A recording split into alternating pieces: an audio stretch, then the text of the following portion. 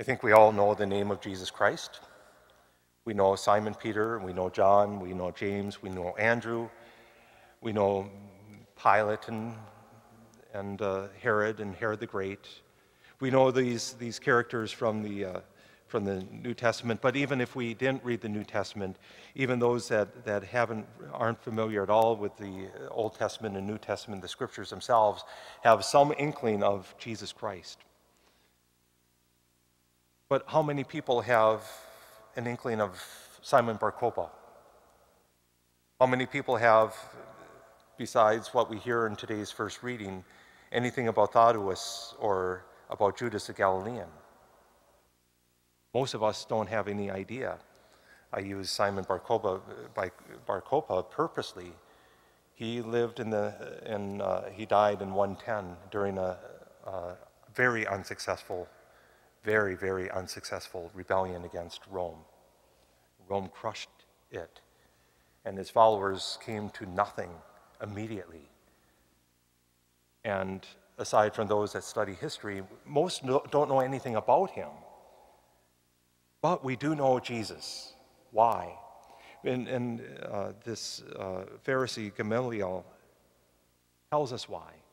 Because it is of God. It's not of human origin. Everything of human origin ultimately fails. I hate to sound pessimistic or depressed or anything like that, because I'm not, but if you look around, everything that's around us, everything that we've built, the time is coming when it will fall down. Everything. As much as beautiful as diamonds and gold are, physicists tell us there's a time even the structure of the diamond will fail. That nothing lasts. Well, one thing lasts: the Holy Trinity. Gamaliel shares this truth. If you punish these men, if you attack them, if you continue to attack them, you may find yourself fighting against God himself, who gives permanence to this movement. It's an interesting thing to think of. And because of that understanding, because that it is God himself who has sent Christ into the world, the apostles rejoice when they're punished, because they know that in the end, those who are punishing them will come to an end. But Jesus Christ will continue to thrive. And those that are Christian will be in a much better place. That Jesus Christ provides for his people, and that's exactly what we have in today's gospel passage. Yes, I know the story. I know I like to point out the heresy that has sprung up about this. The heresy is that, well, it really wasn't Jesus and his power, but rather, people felt sorry and they started reaching into their lunch buckets and pulled out food, and that's how they had enough. It's not the miracle of the multiplication of loaves, it's a miracle of sharing. As pessimistic as I might have sounded, that's really, really even more pessimistic, isn't it?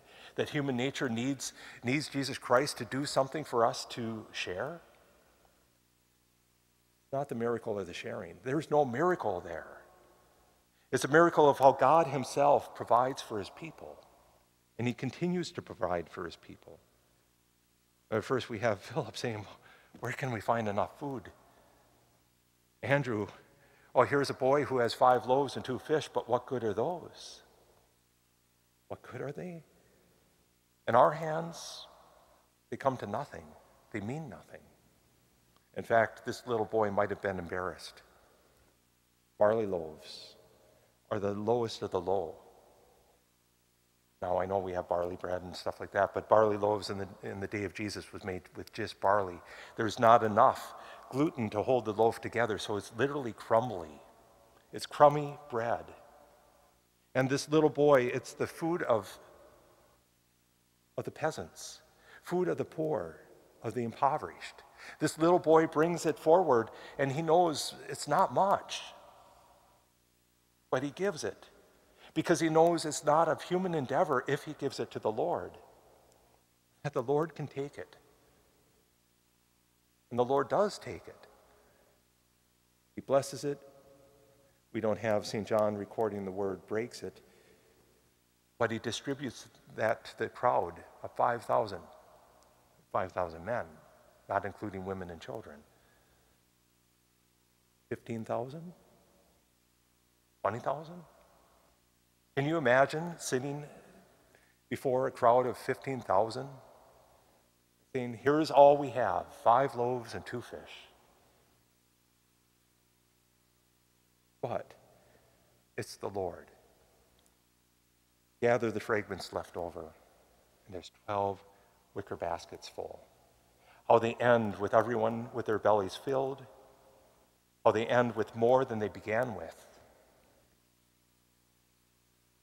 20 times more, 40 times more than they began with. Barley loaves and fish, more than enough. What's this mean for us? I think we have to place our trust. And that was the running theme in my prayer yesterday and everything of trust. Trust in the Lord. Trust that he knows what he's doing. Trust him. Put everything in his hands. And if we put it in his hands, we don't have to fear anything.